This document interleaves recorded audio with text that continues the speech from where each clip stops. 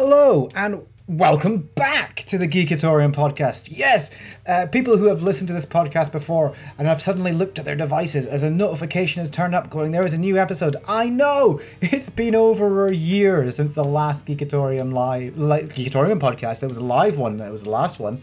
So thank you for your patience and welcome back to the show. There's been some changes. We've had a little bit of a spring clean here at the Geekatorium, and we've changed the format just a little bit. So if you're new to the show, fantastic, you're jumping in at a right point. But please go back and listen to what we did previously, because what we used to do in the Geekatorium podcast was it would be myself, Rick Carranza, speaking to a different guest every week about their geeky passions, and then at the end they'd get a chance to put something into the geek arc. That's all changed. Well, not really. It has, but it hasn't. What's happening now is that it became difficult for me to have guests on every week and organise that. So what's happening now is that every week, myself and Matt Blair, a musical comedian, really good friend of mine, we're going to be getting together and we're going to be chatting about all things that are happening in the world at that point that are geeky from a UK point of view. So we're going to be talking about the things that we're watching on TV, the games that we're playing on our consoles, the things that we're listening to, even other podcasts that we're listening to, as well as talking about the news, the geek news that matters to you. We will be getting guests in as well, and we will still continue with the geek arc, but from week to week we'll be keeping up to date with what's happening in the world of geek. And I hope you like it, guys, because I'm really excited about this new format. I think it's going to be great. But if you've listened before, welcome back. If you've never listened, we've got so many things that we talk about. We've also got so many places you can follow us. We've got a Geekatorium is on Facebook. We've got a Geekatorium Twitter account you can follow as well. Please give us a like and a share on all your social media platforms. And for our old listeners and new listeners, if you really like what you're listening to, you could, well, Matt Blair. Now he's Matt. He's a bit of a musical comedian. He is, and he wrote a song recently about how much he likes coffee. So if you like what you're hearing, you could pop onto ko-fi.com/Rick Carranza. That's ko-fi.com/Rick Carranza. And you could buy us a coffee. I mean, we could share one if you just want to buy one, but you want to buy one us each. That'd be amazing. And we'll take the money that you put in there, and rather than buying coffee, we'll put it back into the podcast for better equipment, maybe getting guests in, stuff like that, hosting, things that are unfortunately not free, but it'd be great if we could get your help with it. So it's really exciting to be back. This is the first in our new format of episodes, and Matt has kindly also, as a musician, created a brand new intro. So without further ado, let's listen to the intro and let's go into the podcast.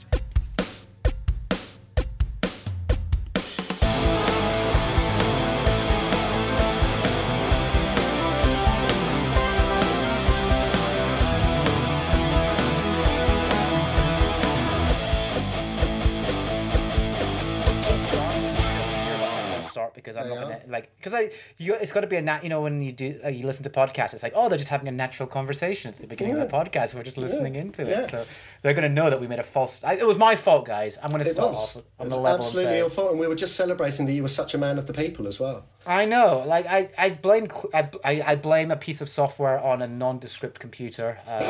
Are we gonna try not name brands, or can I actually name it? I don't know. We were naming the brand of the beer that you were drinking a moment ago. We were, yeah. So I blame QuickTime. So I also blame my Shure MV5 microphone. I also blame that I don't know how many bottles of Corona that you've already consumed before this podcast began. 2 since we started. 2. No, I've only had 2 today. I had to drive earlier, so I didn't. I started drinking when I got back. Very good. But yeah, it's how are you doing, man?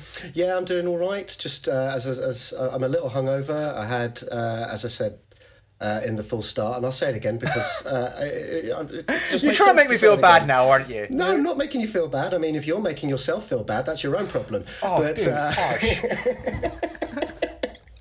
You're mean. But yeah, no, last night I had a Zoom wine tasting that was really just a wine drinking, and killed a bottle of white wine and a bottle of cider, and I'm feeling fragile for it today.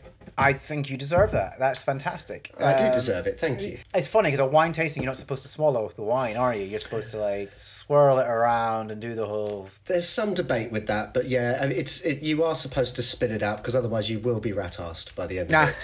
So it's like whiskey tastings, isn't it? It's like, you know, you shouldn't drink the whiskey, all of it, because you will be hammered. I actually did. I've done a course. I've got what's called a WSET. It's a Wine and Spirits Education Trust. I have a level 2. I actually have a certificate that says how much more about booze I know more than you, basically. But in that we did loads of tastings, but then they were like, so when it comes to spirits, we're not going to taste the spirits. I was like, oh, you motherfuckers. What I love about that as well is like for a podcast called The Geekatorium, what you've done is that you have made wine tasting really geeky by using the term. I have a level 2 certificate for that. I do. Made it so nerdy. I do. I know more about booze than any of you. Screw you. It's so good. What have you been up to?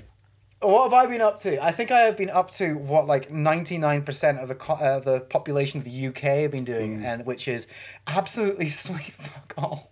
I say 99% because that 1% is Dominic Cummings, but it's like I just literally have been doing nothing. God, we've gone straight into being political. I love it. I know. I'm sorry. I couldn't help it. It's my go-to joke now. Like it's. Because it's so laughable, but like it's weird because I think like I haven't actually like seen like another person apart from my wife, since the beginning of March. Wow. Right? So what the background for me is I just on the end of February we booked a holiday to the Philippines, and because I'm part Filipino, we've got family out there, so I thought, oh yeah, Bernie can meet the family. Philippines is awesome. We'll have some time out there, enjoy it. It was amazing, loved it. But while we were out there, it was like we didn't really have a lot of internet access. We had a little bit every couple of days. We'd be able to get on and sort of check stuff, and I was like, "Oh my god, what the hell is happening back in the UK? Like it's incredible, like and around the world." And when we were out in the Philippines, like the worst of it was like we got like temperature checks in a few hotels and stuff like that as you're coming in. And on the day that we left, the Philippines, they announced, it was on the news in the Philippines, that they were going to lock down Manila. And we're like, shit. Get the shit on the plane. Just get on the plane now. Fly us over.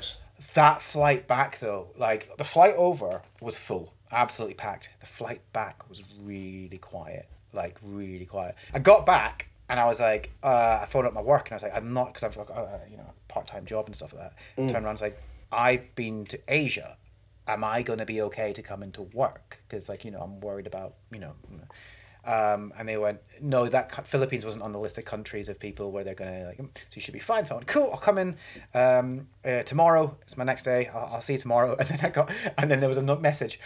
No one coming to work. All the stores have been shut everywhere. And I was like, well, that was good.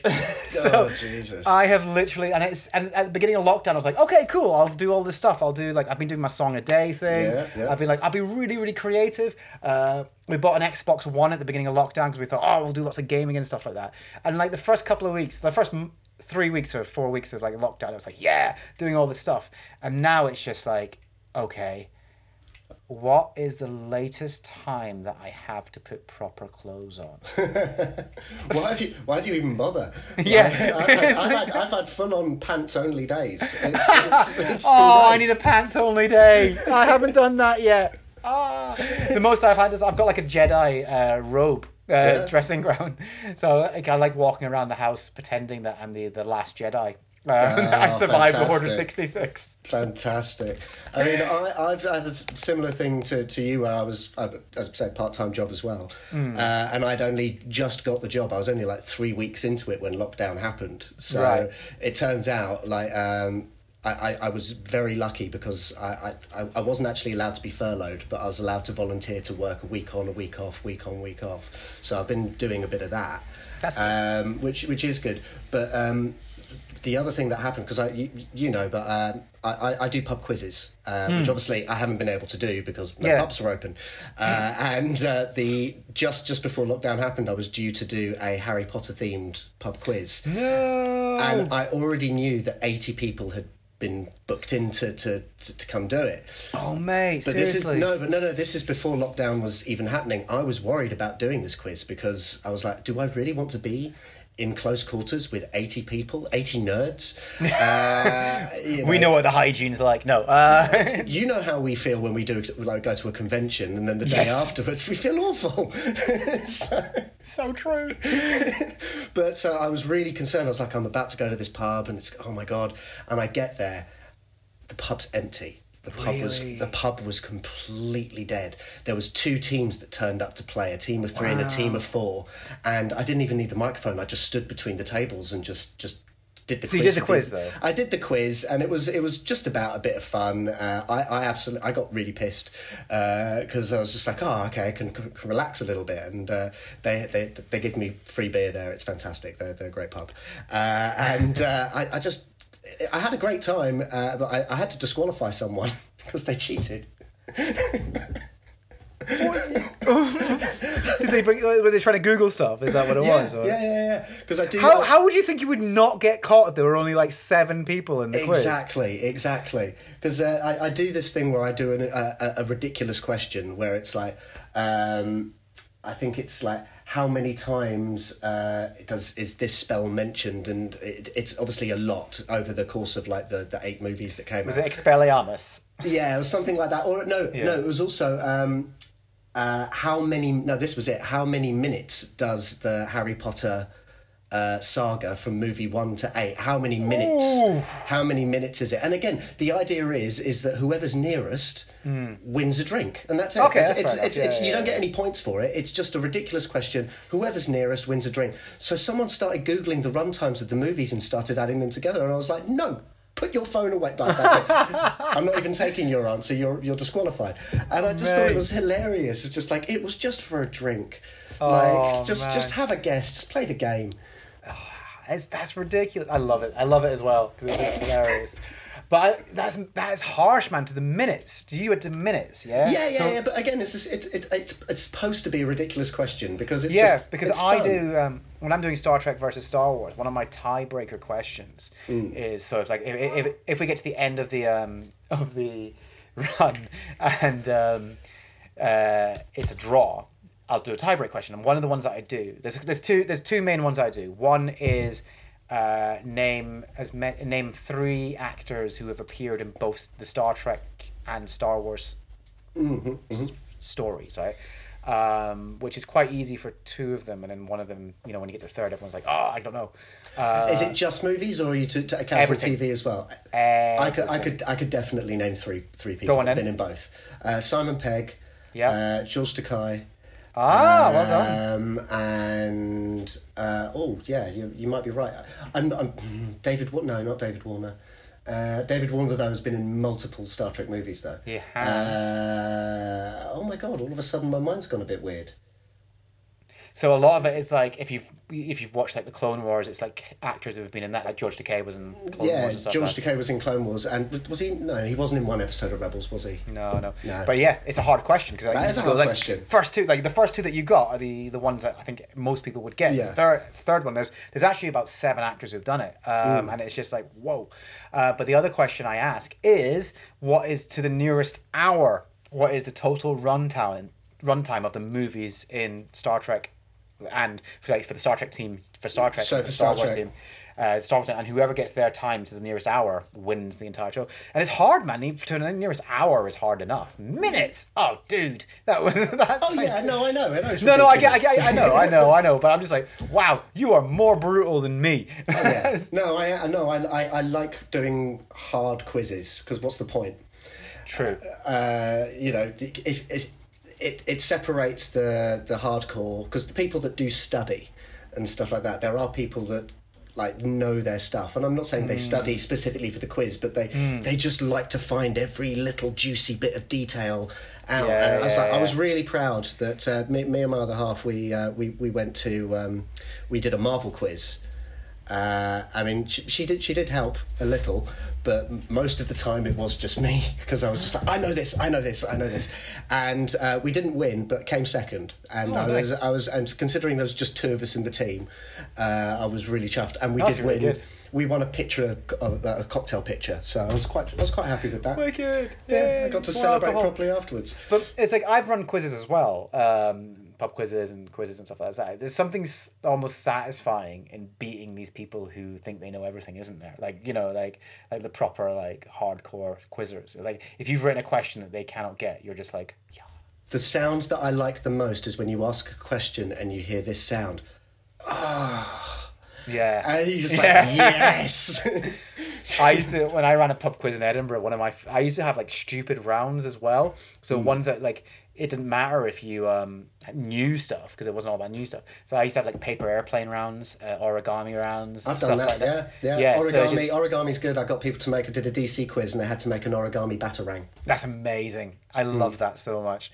Paper plane one is great, because usually the people who are like, they overthink, the people who think they know everything in the quizzes overthink their designs, and then they create something that just flops. Whereas someone like the people who are like, you've written off at the beginning of the quiz because they've turned up with, like, I don't know, like dildo straws and stuff like that. Yeah. Of like they just do something that actually flies out the pub over Heathrow, shuts down Heathrow for a day. It's incredible. Well, I did a paper airplane round because we did a 2019 themed quiz, and at the beginning of 2019 there was the Bird Box Challenge. Oh my God! The Bird Box Challenge. Yes. So I got people to do like 3, because I was like, I'm not going to get you to drive blindfolded, but we'll do like, so they had to like feed. They had to be blindfolded and feed their friend with just directions, and they had to make a paper airplane whilst blindfolded, and it had to fly, and all of this sort of stuff. So yeah, that was fun. Do you remember the Bird Box Challenge, when that was the only problem facing the world at that point? Oh, mate, I remember when planking was the problem. Like that. It's just, can we go back to those days? The days when the worst thing that happened in the world was top loaders dancing in the moonlight. Like, those would be the days that I'd like to go back to. But, okay, so we've been in lockdown forever now. It doesn't it feel a little bit Shawshank Redemption? It does it? Yeah. Oh my God, yeah, I never sort of thought about that, but yeah, I have felt like... It's the hope that kills you. Every time they announce that we're going to get, like, a little bit of quarantine lifted, we hope it's going to be a bit more, and then suddenly they show the figures going, oh no, actually things are getting worse. We're still going to lift lockdown, but things are getting worse. Yeah, no. Like, hope kills you, man. Hope will kill. Well, and the disease, but the disease hope kills as well. Yeah. I mean, it's mainly the disease, but yeah. So, how have you been using this time? What have you been watching? Let's like. So what have I been watching? So like from the beginning of lockdown, one of the big saving things was Westworld. You are a big Westworld fan, aren't you? I am. I even, because I am one of those sorts of nerds that I'm a forgiving nerd. So even when things aren't particularly good, I will still like it. You know, I for instance, I still watch The Flash. It's not very good, but I will watch it because I want to get to the end because I need that closure. But completionist. Yeah. But Westworld, I thought was that the first season was very clever and I really liked it. The second season was trying to be too clever and was very messy. But this third season was great because the third season wasn't anything to do with the park itself. It was all what's going on in the real world. Okay. And I thought that was really cool. And it had some new characters. It had Aaron Paul from Breaking Bad, Jesse from Breaking Bad. He was in it. And was he just saying bitch to everybody? No, he was quite subdued for most of it, actually. Wow, okay. He was, because he can do brooding really well. But there was this wonderful bit where I'm watching it and I'm like, I don't really get... I mean, he's a very good actor, but I don't see the appeal of why they got him because he's not really a big pull these days. And then there was an episode where he was high for the whole episode because he'd been accidentally drugged. I was like, oh, that's why they hired him, because he can act the fuck out of being high. Just that one scene, that one episode, yeah. The whole episode, it was really cool. You'd like the concept of this drug. It was called genre. And you take this, it's like an e-pill, but what happens is you start hallucinating that you're in a certain genre of movie. Oh my God. Like every hour it changes to like a different genre. So one time he's like in a 40s movie, one time he's in action. And then like at the end where they're trying to be a bit deep and it was a bit too on the nose, where he's like, everything's really sort of fucked up around him. And we are swearing on this, by the way, aren't we? Yeah, that's fine.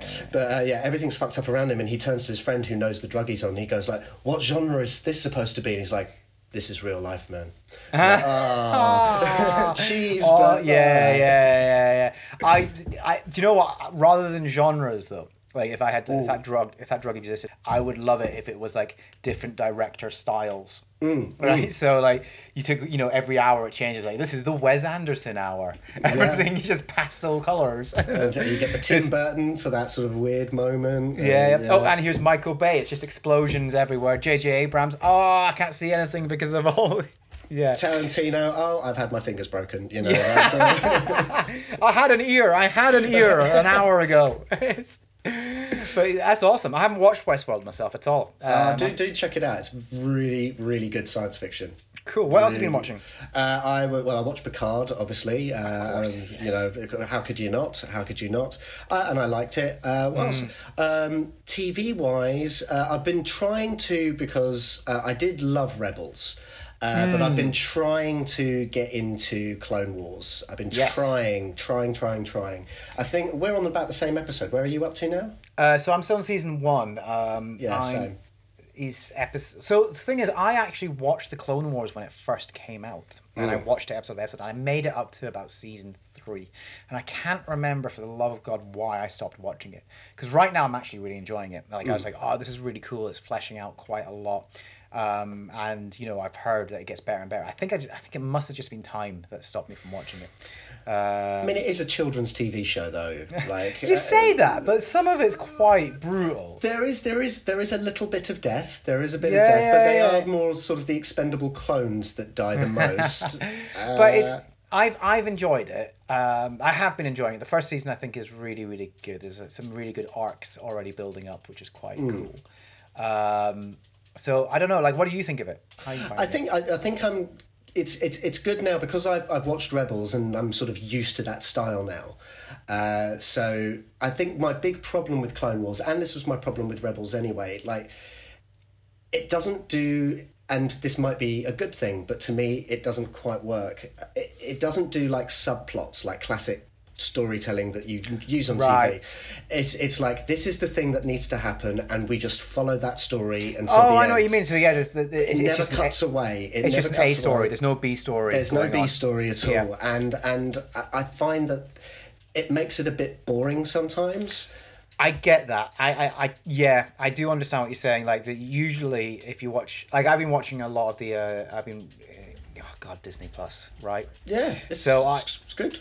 I've been watching The Simpsons, and I'm currently up to season 14, I think. That's how long we've been in lockdown, people. Oh, and it's great. I mean, I've enjoyed, especially the first 10 seasons. Amazing. Yeah. It's starting to drag a little bit, but in every single episode, there's an A and B story. They don't just have like, actually, is there? Yeah. Well, The Simpsons is, there's always A and B stories in The Simpsons. Yeah. There'll be like a Lisa and Bart story and a Homer and then Marge somehow story. then they all tie in at the end at some point. Yeah. I'm just trying to think. Did the one of the Who have a A story and a B story? That's the one. That's right. Let's test my Simpsons knowledge on that. The one with the Who is the one where there's the different phone codes. Yes. And then all the rubbish is in one part, and then they have a concert pretty much on the trash heap. Yeah. Is that right? No. Yeah. Well. Kind of. Yeah. No. You're right. Yeah. It's to a degree. Sorry, the nerd in me is like, no, I've got to correct you. So they have the two different area codes. Like they go like, we're going to change our area codes to 939. Split them into 636 and 939. And it turns out everybody who's in, I think it's 939, is from the poor side of town. Mm-hmm. And everyone in 636 is from the rich side of town, because it's easier for them to type in 636 because they're closer on the dial. But they're all on the rich side of town. So they split the town in half, and it's Springfield, and then the rich side calls themselves Ye Old Springfield, which is brilliant. And then Homer goes to win tickets tries to win tickets to go see the Who, and loses because he dials the area code wrong. Oh no, that's it. at the beginning of the episode, he tries to, they're actually playing in. He was like, "Oh yeah, they're going to be playing in Springfield." It's like, no, they're playing in Old Springfield because that's where the historic Yahoo Arena is. Right. Yeah. So he steals them and gets them to play on the wall yes. on between the Springfields. But I can't remember what the B story was for that. It was probably to do with Bart. There is. I'm pretty certain that every Simpsons has a B story. It's just they're not always very memorable. But like, usually they're there just to add something. Like it's just to give you a little bit of breathing space. That's the thing. It's just like because normally like the main story, there's normally a lot going on, and it just gives you time to breathe. And sort of give you. I hate to use the word filler because it makes it seem like. Sometimes you need that. You do absolutely need that because you need time to breathe. It's like, can you imagine it's like saying if Infinity War was just the story of Thanos and it never cut to anything else and it was just following Thanos the whole time. You'd need to move away from that. You need to at least let that story breathe a little bit and like move on to something else, and otherwise your mind gets tired. Yeah, that's true. Yeah, so I get what you're saying about Clone Wars. I mean, I'm enjoying it myself. I think it does add a lot of backstory to the movies, to the Attack of the Clones and Revenge of the Sith. Yeah. But I do get what you're saying about it. It is literally just they do concentrate on this is the story. That's it. Yeah, this is going to be the episode. Like this is going to be the episode, and like we're not going to stray from this at all. And I have to say, like even the Mandalorian is a little like that. True. And it's obviously like Dave Filoni's storytelling style is that he doesn't like to deviate, and I guess that's fine. It obviously works because Clone Wars ran for 7 seasons, Rebels ran for 4 seasons, Mandalorian's been a hit. Yeah. Mandalorian's already been like given the green light for a 3rd season when the second one's not even finished. So it's that's another thing I've been watching other than Mandalorian. The documentary on the making of the Mandalorian. Yes. So I've only managed to watch like the first 20 minutes of the first episode. I mean, they're only about 20 minutes long, so you've pretty much seen the first 10 minutes. Of the first. Sorry, be pedantic, will you geek? Yeah. I love that. If I'm going to correct you, you're going to correct me. Is that how this works? Yeah. Oh yeah. That's how we're doing this. That's how we're doing this. Excellent. But it is really cool, though. The documentary is really, really cool, especially the 4th episode where they talk about the technology and how they made the effects. Oh, that's cool, yeah. And what was, like, amazing about it, it's these giant LED walls. So they have, like, the floor set and, like, maybe the odd, like, sort of bit of rock wall or something, but the whole thing is just they're surrounded by LED screens, including the ceiling. Yeah, and the idea behind it, and as well, what happens when the camera moves, because it's all connected. When the camera moves, the background moves as well to make sure that everything is, the right aspect of everything, the right dimensions and all that. And because he's got such a reflective outfit, what it means is they don't have to. They were saying they don't have to digitally remove any green screen reflection on him, and any reflection that's on him is actually from the LED screen. So you're seeing like the reflections of the proper set. It's brilliant. It's just brilliant. Yeah, I mean, credit due to the new Star Wars stuff, the new movies and everything like that. Is that it's that return to sort of live action effects. I think has made visually has made these new content quite beautiful. Mandalorian looks stunning, and a lot of it is live action, and even the new trilogy is so much of it is live action, and it's whereas if you look at the prequels, it was Attack of the Clones was pretty much all filmed on blue screen, and it was like you see cuts of before the CG, and they're literally just walking in front of a blue screen, and you're just like, it's awful. And it hasn't aged well as a result. No, it hasn't. But what's been what's his name? Carl Weathers, Apollo Creed, because he's in Mandalorian. Yeah. And he was saying that what's really good about the way they're doing it on the Mandalorian is every actor can see the set that they're in. They don't have to imagine it. Yeah. So if they have to point at something and go, look at that thing over there, it's not 2 actors imagining what one thing looks like, because 2 actors imagining the same thing, they've still got 2 different ideas in their head about what they're looking at. But when they've actually got the visual cue there, it makes it easier for them to react appropriately and to anticipate things more. And it's just, I can imagine, because I know that like Ewan McGregor didn't really like doing the blue screen and green screen work. I think he went on record saying that he found that quite annoying. And I felt bad for him, because in Attack of the Clones, like, you know, all that entire scene, but until he meets Jango Fett, he is just filming on his own for he must have been doing that for days, all the stuff with the clones and the Camino people and all of that. It's just awful. It's really bad. I want to talk to you, because I know what you have been watching, and I've been watching it as well. Harley Quinn. Yes. I haven't watched the latest episode. Have you not? No, but the first 2 episodes were... Oh, so good. So I good. just didn't know what to expect, and like I watched it and I went, wait, whoa, what? So, okay, so it's going to be like, there's going to be swearing and proper, like, that person's shin with her hammer. Like, it's and it was just great. Like, it's brutal. And I have watched the latest episode, and it made me laugh a lot. And... It's fantastic, isn't it? It's just so much fun. It's so much fun. It's got a great voice cast, like really good voice cast for Harley and Joker. I think they've got a really good guy to do Joker. It's Alan Tudyk. Yeah. I think he could have maybe done a different creative choice with the voice, because it almost sounds like he's starting to do a Mark Hamill impression, but not quite doing it. Yeah, I get that. It's still great though. It's still great. It doesn't. He's not doing a terrible job. It's just like it's an almost but not quite.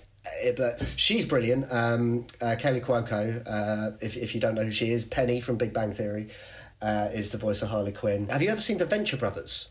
No, I've not actually. So it's quite similar in style to Venture Brothers, where like that's like a riff on like Johnny Quest and that sort of old animation style, and it's all about what if you had this sort of situation comedy with heroes versus villains, and that's sort of what Harley Quinn is, except it's more just like the heroes aren't really.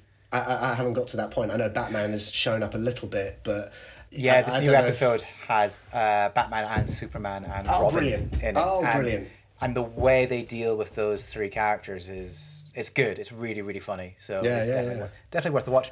Let's talk about gaming. Because that's the other thing as well, isn't it? Because you've just talked about Batman. You've been playing through... Yes, the Arkham games, haven't you? There's a thing that I wanted to achieve with Arkham Knight. I mean, I've replayed because there was this sale where you could get the Arkham Asylum and Arkham City remastered, and I bought those because they were dirt cheap. It was like £12.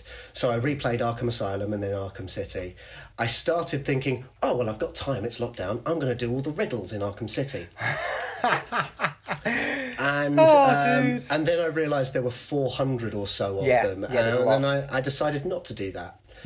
I decided to just go on YouTube and see the ending for that, and sort of get. Was it worth it? I'm glad I didn't do it. I mean, it's fine. It's a decent enough ending, but it would have been. It was. You don't actually like fight the Riddler or anything. You just do a pretty hard puzzle by the looks of things, and then just knock him out with one punch, and that's the end. But then I got to Arkham Knight. So I redid Arkham Knight. And I love the trilogy's great. The story's really good. There are some you can question some of it. I can nitpick it, but I'm not going to because it's a video game, and I'm glad what we got, and it's fine. But I wanted to do the riddles for Arkham Knight. I wanted to get that because that way you get the full ending of the full game, and there's not as many riddles as there were in Arkham City, and they're much more achievable. Okay. And what I ended up doing, because I'd already played and completed Arkham Knight already, I replayed it. And then I thought, I'm not going to redo all of the riddles again. And then I just uploaded my first playthrough and finished the riddles with that. So it was nice. So I was able to cut some time off, but I did manage to get the 100%. I got the ending. And that was worth it. There was a genuine sense of achievement with that. It was, it was almost like, especially once you've completed all the riddles and you're going through the city and you're like, it's all so quiet and... oh, we've reached the end, and you feel kind of sad about it, but at the same time, you're really happy that Gotham is now safe once again, and and yeah, it was a very good sense of achievement. I mean, you played those games, haven't you? So I played Asylum and City. I remember when I first played Asylum, I actually genuinely thought my PlayStation had broken. Oh yes, that's a great moment. Oh my god, the Scarecrow moment, and I was just like, what's happened? Like, genuinely, I was freaking out, and it was like, it's genuinely one of the best. That one bit was probably one of the best experiences that I've had gaming. And it's not even the first Scarecrow bit, because it's like the final. I think it's the beginning of the final Scarecrow bit. Yeah, it's absolutely phenomenal because it does exactly what Scarecrow would do it sucks you in, and it doesn't just it's not just about disorientating the character that you're playing. It's you, the player itself, is getting sucked in. And it's a phenomenal piece of gaming, I think. So I've played that, and I've played City.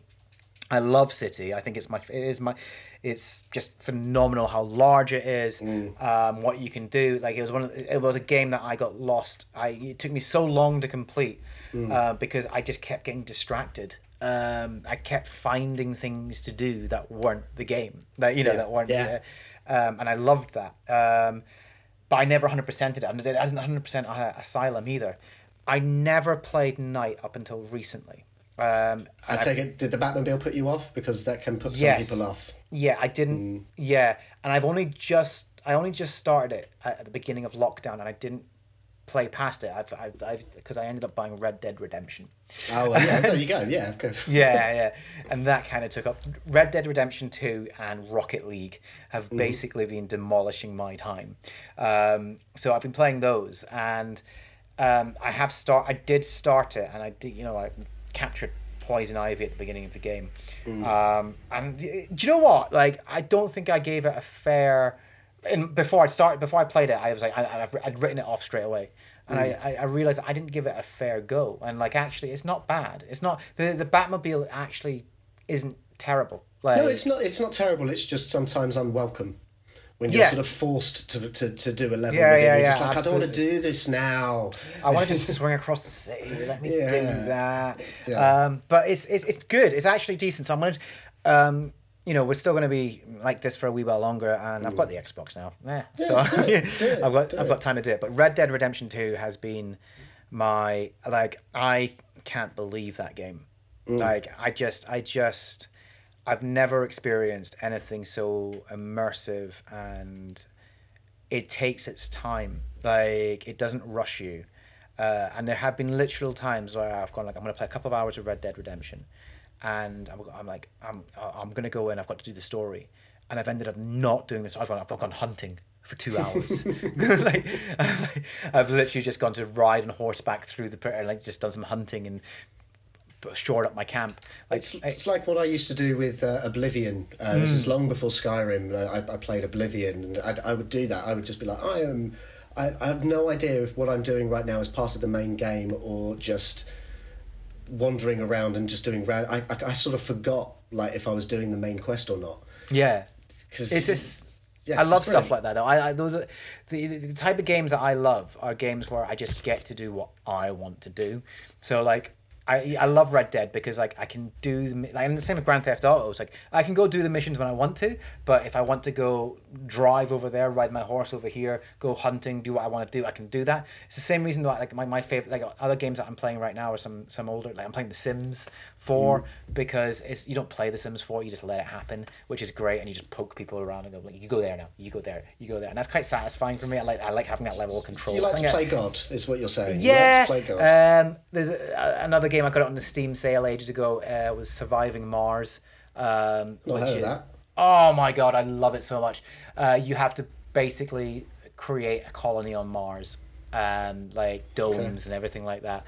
And you start off with the only thing that you start off with a landing part, and you can only use droids, and then eventually you can get engineers and scientists, and you have to.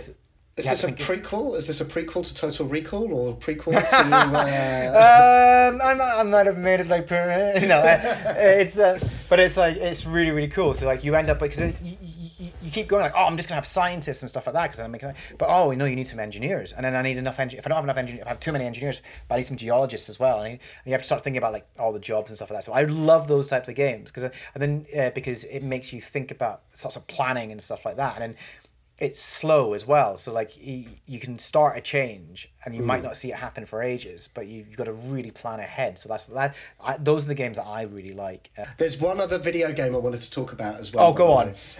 Because this was another one of those, I've got time, I can achieve this goal. I have always wanted to achieve this goal. Go for it. And have you ever played the game Shadow of the Colossus?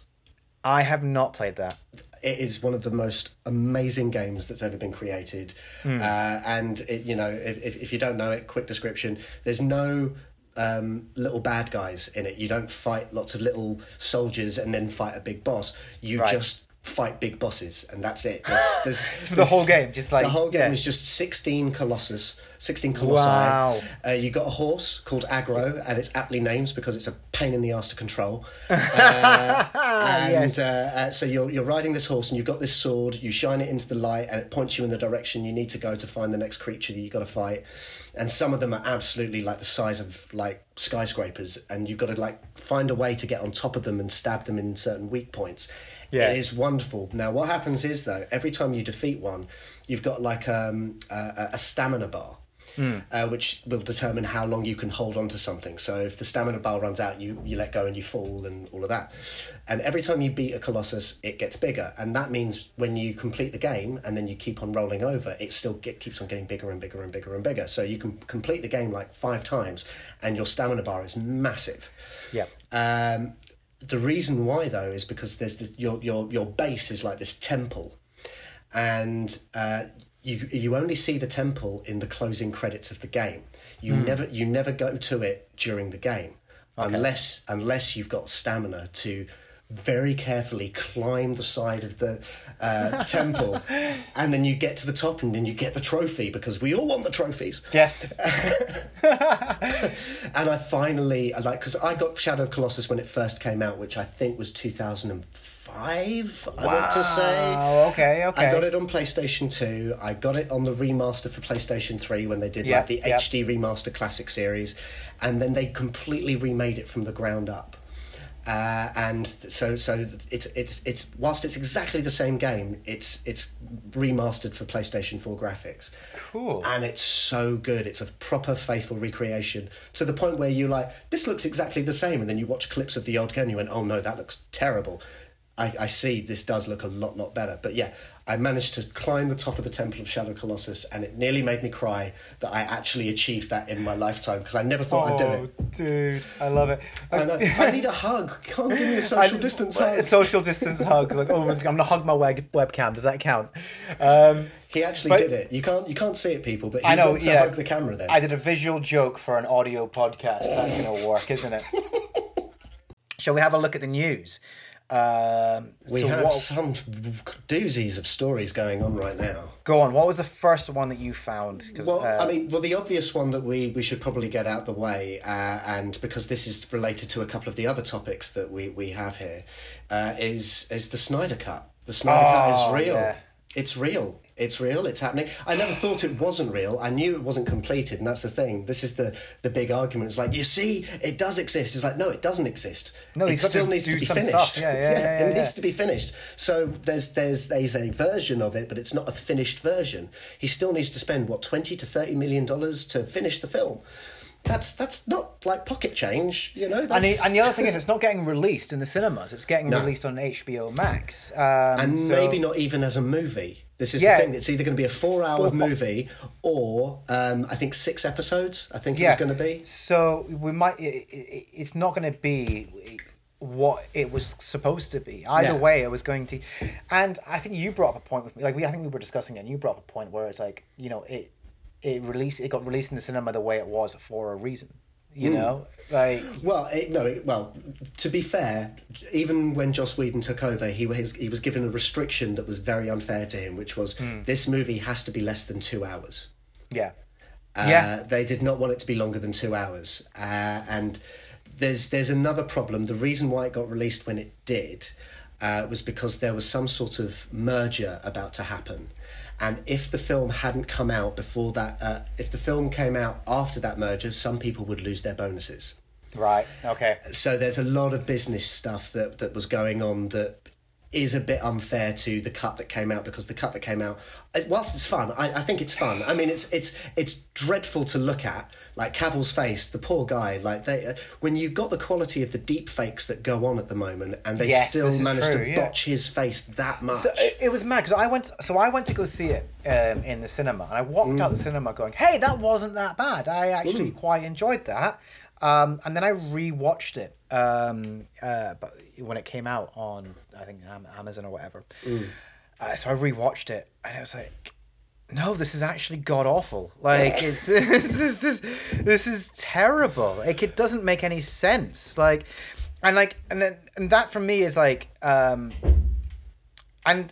yeah, so it doesn't make any sense. There's lots of weird cuts and jumps, and tonally it's doesn't make any sense, because obviously you can tell the parts that are very Joss Whedon films and the parts that are still Snyder films, and he sort of like mashed it all together. It doesn't, like, structurally it doesn't make any sense. It doesn't make a lot of sense. But the thing is, for me, like the Snyder Cut thing is like, why do people think it's better when Zack Snyder's got complete control over what he wanted to do? Because the same issues of not making much sense, weird cuts, not looking great, kind of mashed together, happened in Superman versus Batman, and in Man of Steel, and in like he had complete creative control over those ones, and yet they. You know what? If you didn't say to anybody that someone came in and did the last bit of like Justice League and said, do you think these were all directed by one person? Everyone would go, yeah, they were. Because the thing is as well, because we all know that Zack Snyder went through a very difficult time during that, but there were rumours anyway that he was going to be removed from the movie before the personal events happened to him. Yes. So there was already whispers of that already going to happen, and also because they were already in the middle of filming Justice League when Batman v Superman came out. So whilst they were filming it, everyone was reacting badly to Batman v Superman, so Warner Brothers were a bit, oh crap, like, what are we going to do? Like, this guy's making the next film, and like everyone doesn't like it, and what are we going to do? So there's a lot of panic, I think, went on. But the thing is, like, we've talked about this on another podcast, but I'll just say again, I am an apologist for Man of Steel. I actually like that film. I like that film, and I've said, and the reason why is it's a brilliant sci-fi movie. It's just not a very good Superman movie. I mean, you're allowed to like it, but you are wrong. No, that's sometimes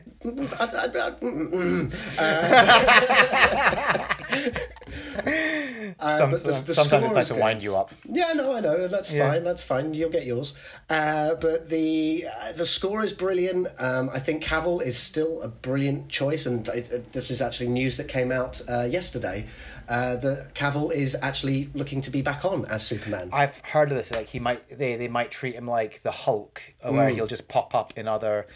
Why not? Characters. Yeah, Why cool. Not? Why not? I'd like to see him in the current Shazam together. That'd be quite cool. Yeah, that'd be wonderful. Look, we've talked to death about Zack Snyder in the past, and I think like a lot of people do. He's very divisive in terms of like DC fandom, in terms of like the DC movie universe hasn't done as well as we'd all hoped it would do. Yeah. Especially when you consider that if you talk to a random person on the street and say name 3 superheroes, I guarantee at least 2 of them will be DC characters. Yeah. Because they'll go Batman, Superman, and then they'll maybe turn around and say Iron Man because of what Marvel's done. Or say Wonder Woman. Wonder Woman, yeah, exactly. Yeah.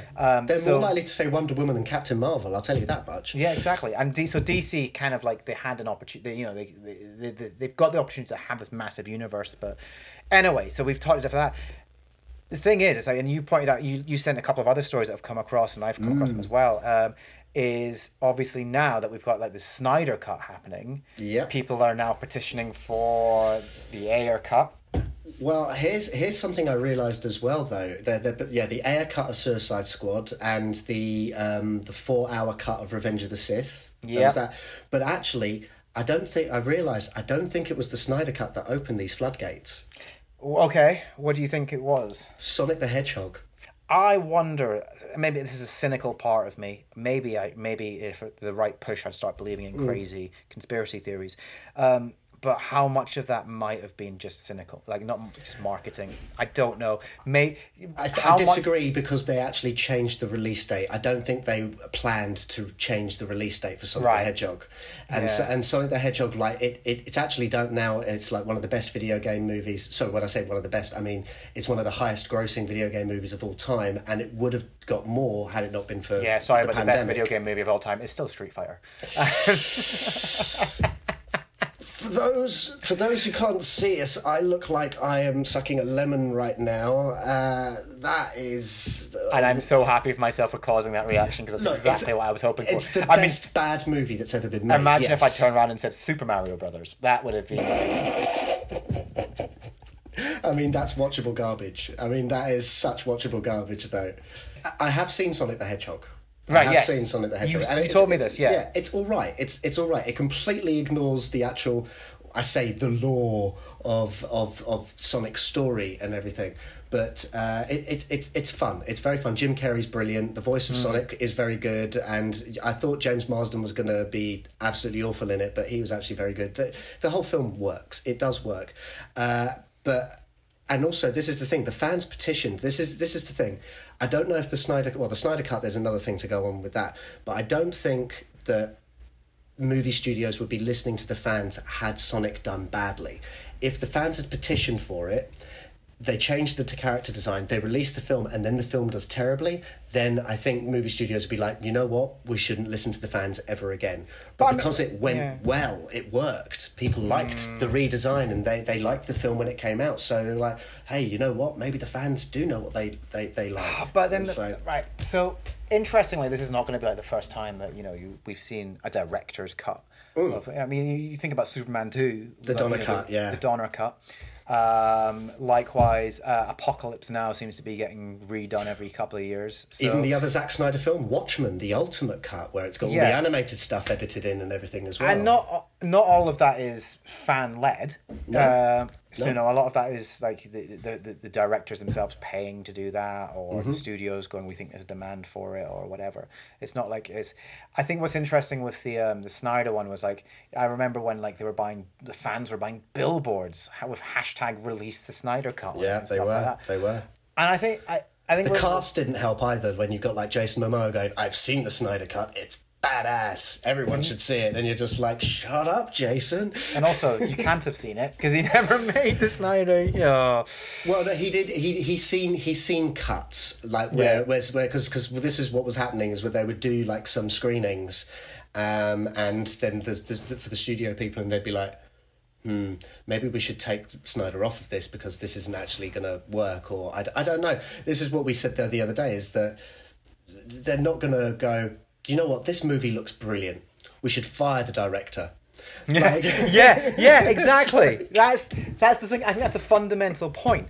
And I think like what's interesting is like there's a weird ownership that goes on in geek world from me, where it's like, we as geeks, as fans of things, we don't own those things. No.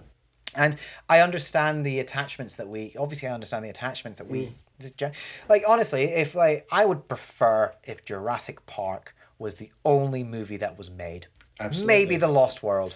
Yeah. But we all wish Terminator 3 didn't exist. We all wish Terminator Salvation didn't exist. We all wish Terminator Genesis didn't exist. Maybe there was a time though where people didn't like Terminator 2. It's because it's like, how dare you make him the good guy? You know, some fans just don't understand, and this is going to sound mean, and I don't mean it to, but there are some fans who don't. They're not storytellers; they're story consumers, and they don't know how to actually make a good story. And the thing, and we've said this about not just movies, with anything in the creative industry, fans don't know what they want until they get it, and so it's terrible. And I think sometimes what we need to accept as fans is that sometimes we're just not going to like the thing that we're given. It's we all waited for you and I were the right age for the prequels when they came out. Yeah. Those movies should have been like, oh, these are amazing, and they came out and it was just like, oh no, right? It was so disappointing. Do you know what? Looking back on them now as older and in comparison to the recent trilogy, I'm actually like, do you know what? They weren't that bad. You know, it's they Attack of the Clones is awful, but Phantom Menace and Revenge of the Sith. They've still got some terrible moments in them, though. There's some bad performances and things like that, you know. But I don't write them off as movies anymore. I go like, actually, this is fine. And I think, like, as fans, we've got to sometimes step back and go, right, do you know what? This is not for me.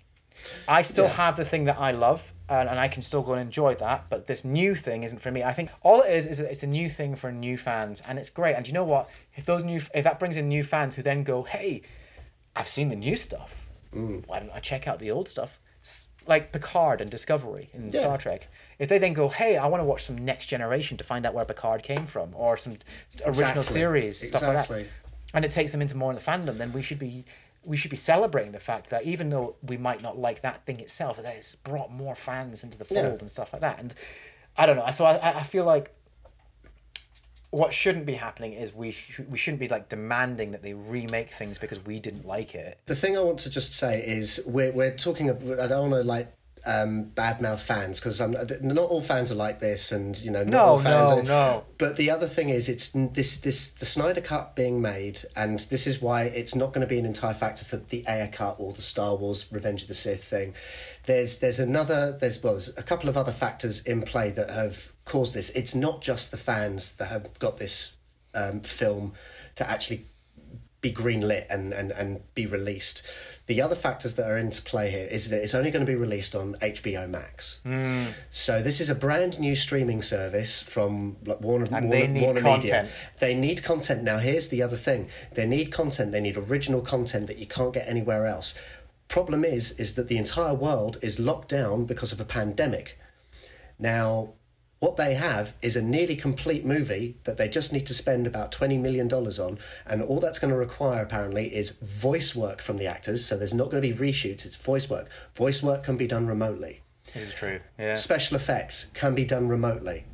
All of the editing can be done remotely. So this is something that you can still make during a pandemic. Nothing else can be put into production right now. Yep. So this is another factor. So it's not just down to the fans. It's down to, this is all we got, guys. Like this is all we've got. So there's a big, growing, almost like a mob with pitchforks and torches, baying for blood so that this is released. Well, we'll get to please them, satisfy curiosity of other people, maybe make a bit more extra money without having to invest too much. Yeah, it's not just the fans that have done this. It's what's happening in the world. You're absolutely right. And maybe sometimes I feel it's such a fine line to walk when you're criticizing sort of like stuff like this, because I don't want to come down too hard on it comes down to gatekeeping as well in a sense as well. I'm not here saying that you're not a true fan if you're criticizing. Yeah, actually, do you know what? It's fair for you to criticize and stuff like that. It's fair for you to also think this is going to be the greatest thing in the world and stuff like that. But also think about where your thoughts are coming from. Think about why do you think this? Why? What? And I think maybe just pull it back a little bit. Not just because this thing is happening doesn't mean it's going to fix the problems that were already there. Yeah. That's the thing. Like Revenge of the Sith was a flawed movie in things. Just having a 4-hour cut of it, and also like my whole thing about like what made great movies in the past was that you could tell a great story. Jurassic Park is 90 minutes long. You can tell a great story in 19 minutes if you do it right. Yep. If you have to release a 4-hour director's cut after the movie to help explain the movie, you've made a bad movie. Yes, absolutely. 100% agree. Right, absolutely. So it's no amount of cuts can fix the problem that was already there. Let's talk about some positive things. Let's talk positive, yes. Yeah, because what we've done is just criticise everything that we love for a long time. And I don't want that. Like, I want some positivity. You sent over, I remember hearing about this, but Labyrinth sequel. Scott Derrickson directing it. Yeah. So he's, funnily, he's left one magic thing to go to another magic thing. Yeah. And I mean, I think he's a really good fit because before he was doing Doctor Strange, he was making horror movies.